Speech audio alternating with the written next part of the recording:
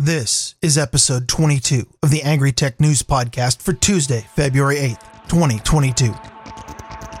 This is the Angry Tech News Podcast at angrytechnews.com. Now your host, the Angry Programmer with a mic, Ryan Bemrose.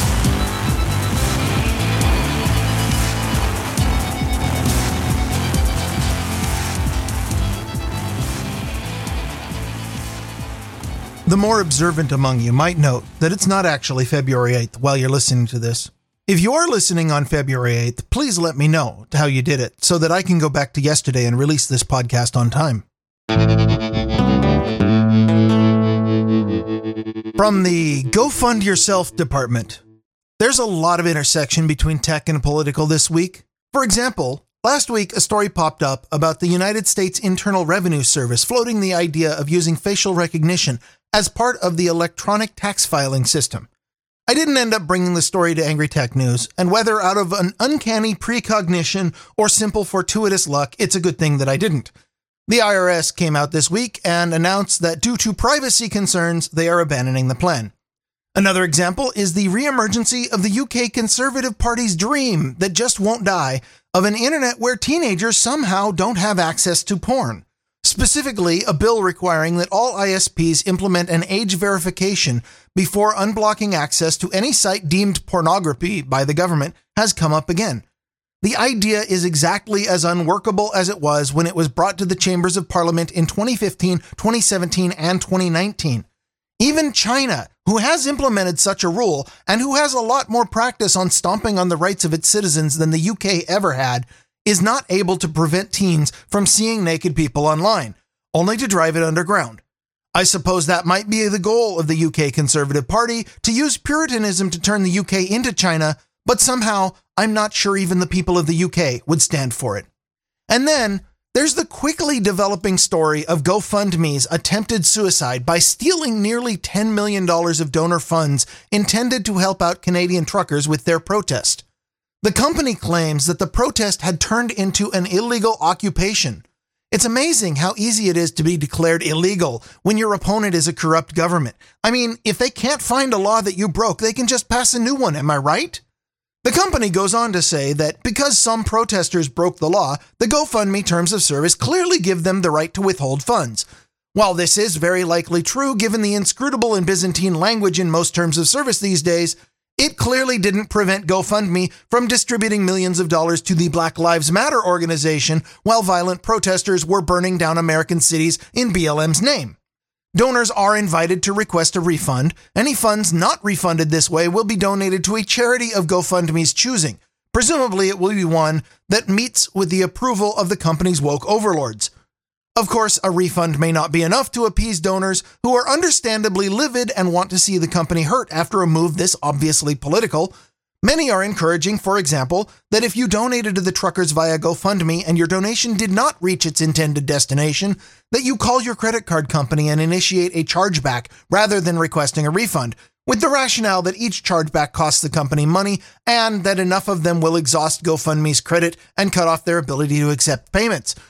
I personally would never recommend a move so transparently vindictive, but I will suggest that if you are running or donating to a crowdsourced campaign and don't want to risk getting your campaign funds stolen for political reasons, perhaps one of GoFundMe's competitors would be more to your liking.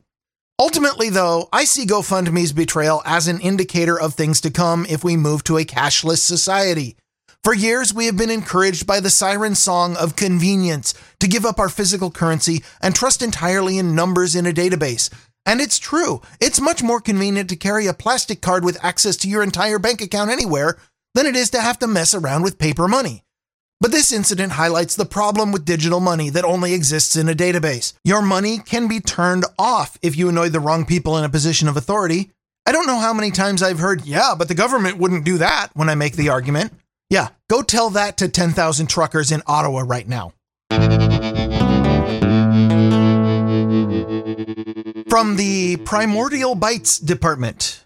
Next up is a story about some rapidly evolving malware for macOS brought to us by the Microsoft security blog. Yeah, you heard that right, Microsoft. Yes, they push a competitor to macOS, but put down your torches and pitchforks and bear with me for just a minute. Recall that Microsoft's biggest cash cow is enterprise software, and that enterprises also run Macs.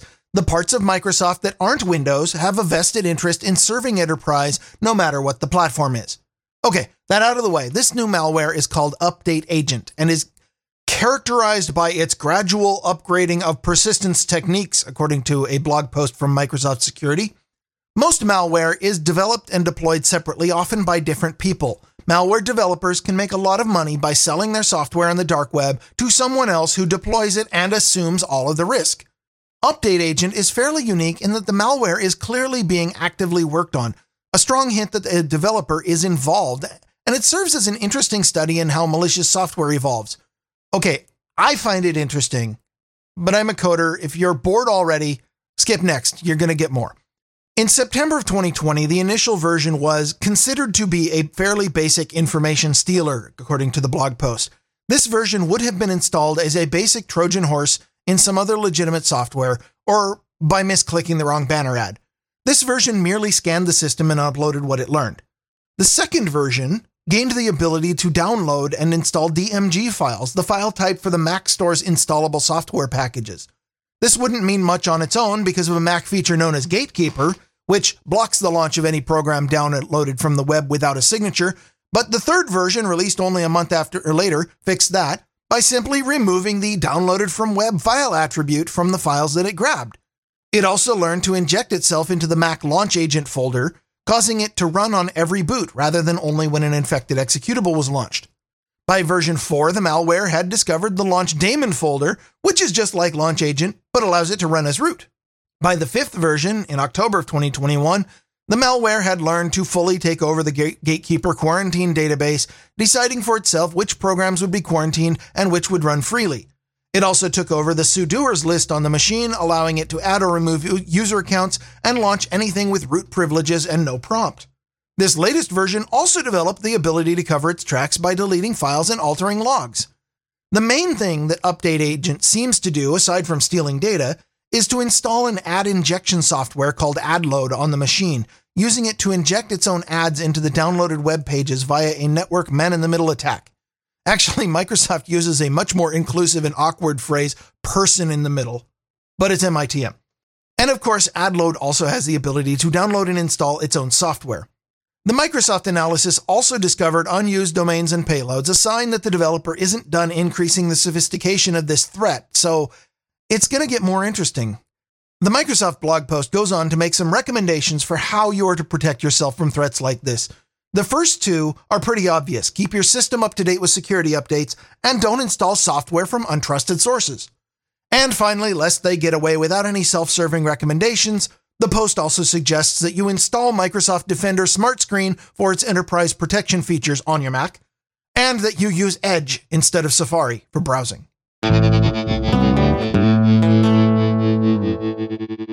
From the didn't think this one all the way through department, California has an environmentalist problem. I'm sorry, let me rephrase. California has an environmental problem. Well, both. For the last decade, California has been the nation's leader in adoption of battery-powered vehicles. Yes, Bemlet, there's your anti-battery car rant. The state accounts for more than 40% of the EVs in the United States, due largely to the fact that California has also been the nation's leader in providing taxpayer-funded subsidies to the electric car industry and the nation's leader in restricting the types of cars that the free market is allowed to sell. And why shouldn't they? After all, electric vehicles are clean, zero emission, carbon neutral, environmentally friendly, and whatever other buzzwords you can find in the EV company's sales brochure. That brochure rightly points out that EVs are much cleaner than the coal and smog spewing 1973 V8 gas guzzler that always seems to be the antagonist in these comparisons. Compared to the smogmobiles of 50 years ago, today's petrol-powered cars are also amazingly clean and fuel efficient. But let's not allow facts to get in the way of propaganda. Of course, the sales pitch from EV proponents seldom mention how clean modern internal combustion engines are, nor do they mention the carbon footprint of manufacturing an electric car and of shipping them on a container ship from wherever they're made, never in the USA, to wherever they're mandated. What of the environmental damage of strip mining for rare materials like lithium or cobalt needed for the batteries, metals which, at our current rate of battery production, the world will actually run out of within a few decades? This as opposed to oil, which despite 50 years of doomsaying still seems quite plentiful in the free market, or iron, the main component in an internal combustion engine, and without a doubt the most abundant metal on Earth. The brochures also never mention that the vast majority of the grid energy that goes into powering those electric cars is generated by fossil fuels, usually natural gas, because the vast majority of EV owners selfishly plug their cars in after they get home from work, when the sun has gone down, the wind has died down for the evening, and those green wind and solar plants sit uselessly idle, and the gas plants have to click on to pick up the slack.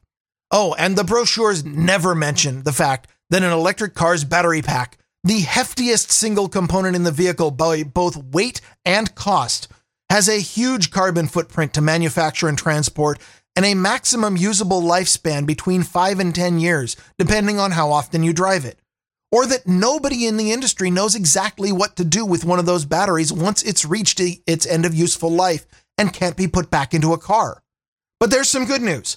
More than a decade after first subsidizing the electric vehicle industry, and as used-up batteries start piling up in landfills and junkyards, someone in California legislature thought to ask what could be done with the batteries once they were no longer viable in electric cars. To that end, the legislature passed Assembly Bill 2832 in 2018 to form a committee consisting of regulators, manufacturers, academics, and industry insiders, all on the same side of the spectrum, I point out, to develop recommendations to ensure that as close to 100% as possible of lithium-ion batteries in the state are reused or recycled at the end of life. 4 years later, we have the committee's report. Spoiler alert, they aren't really sure what to do with the batteries. The number one recommendation in the report is to use them as batteries. An old car battery, which no longer holds enough charge to reach a set level of range in a car, can be repurposed for grid storage. I give them credit. This is definitely a good idea. We've talked about grid storage on this show before. It is a necessary component to green methods of power generation. We know that the highest demand for power comes in the evening when people are settling in after work, cooking the evening meal, watching the game, and charging their electric vehicles. But peak power generation for solar comes several hours earlier at midday, and indeed falls off to near zero once the sun goes down. Well, zero after the sun goes down. And peak wind power is almost impossible to predict. So you need some way of storing electricity for the few hours between when it's generated and when it's needed. And used car batteries are pretty decent for that. They don't hold as much power as a new battery, but so what? Just add more. They're plentiful as long as people keep buying new EVs. But eventually the batteries will wear out enough that they can't be used for that either. So what else did the committee come up with after 4 years and who knows how many taxpayer dollars? I don't know. That's right, nothing. No other suggestions. The report does point out that there are recyclers who accept used EV batteries, but that the process only partially recycles the materials, and they called out one such smelting process, which was mentioned. It's able to recycle most of the common materials in the battery, but does not recover any of the lithium, which was kind of the point of the report. They also point out that it, quote, can result in carbon emissions. Doesn't everything? By the way, hey, California, this podcast is resulting in carbon emissions every time I exhale. According to the report, there are only 5 recyclers in the United States willing to accept EV batteries. None of them are in California due to the state's onerous hazardous waste regulations. And so, after 4 years and the greatest minds that the pro-EV movement can come up with, the government of California has no real answers, nor do they really even understand the scope of the problem. The report notes that there is no government process to track used EV batteries, and there's no official system to collect them.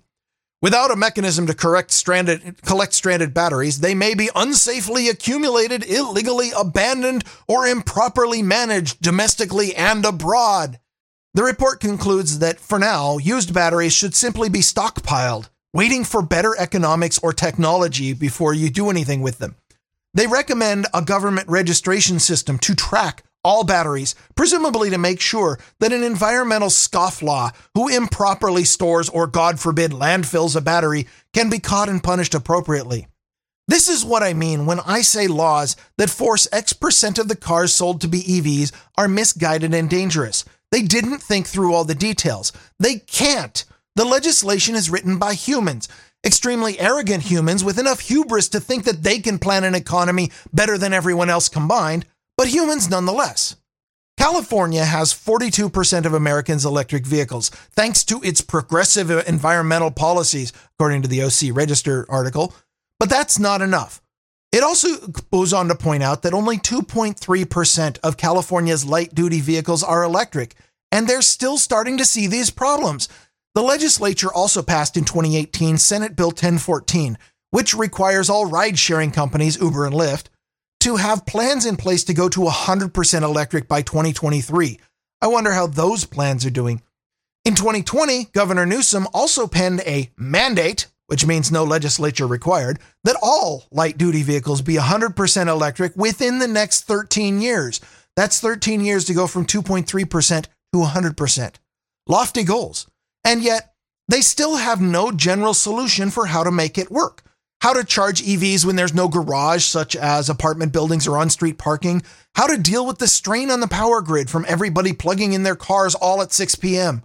And in the end, how to deal with all the hazardous waste that this technology creates when batteries are used up. I have an idea.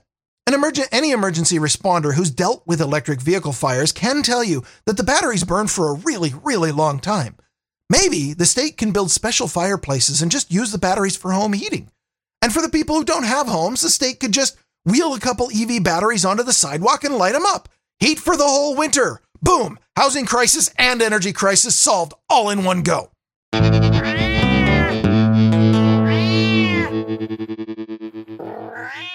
And finally, from the freshly laundered department, NFTs have taken another step toward legitimacy.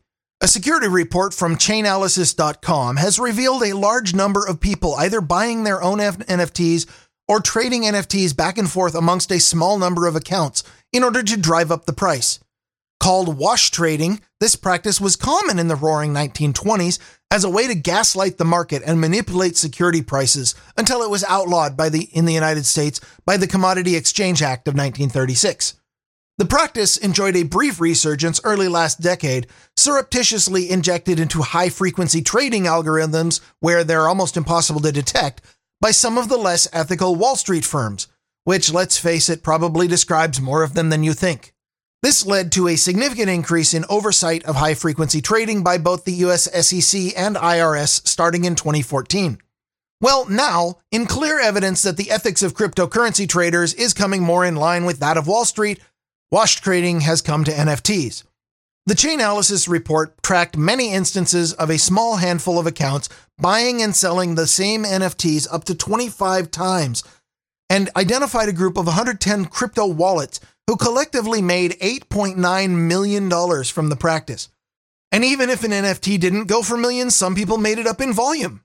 The most traded NFT in the report took part in 830 trades between related accounts and netted an average of a little over $10 per trade for a total of $8,380 in profit. The other thing the Chainalysis report shows is plenty of evidence of good old-fashioned money laundering amongst crypto trades. Of course, that didn't make nearly as many headlines due to the simple fact that it is not news to anyone. Ultimately, this report does little to mitigate my skepticism for NFTs. It does, however, reinforce my thesis that the real winners in this new monetary system are the ones charging the transit fees, which I guess is another thing it has in common with the old banking system.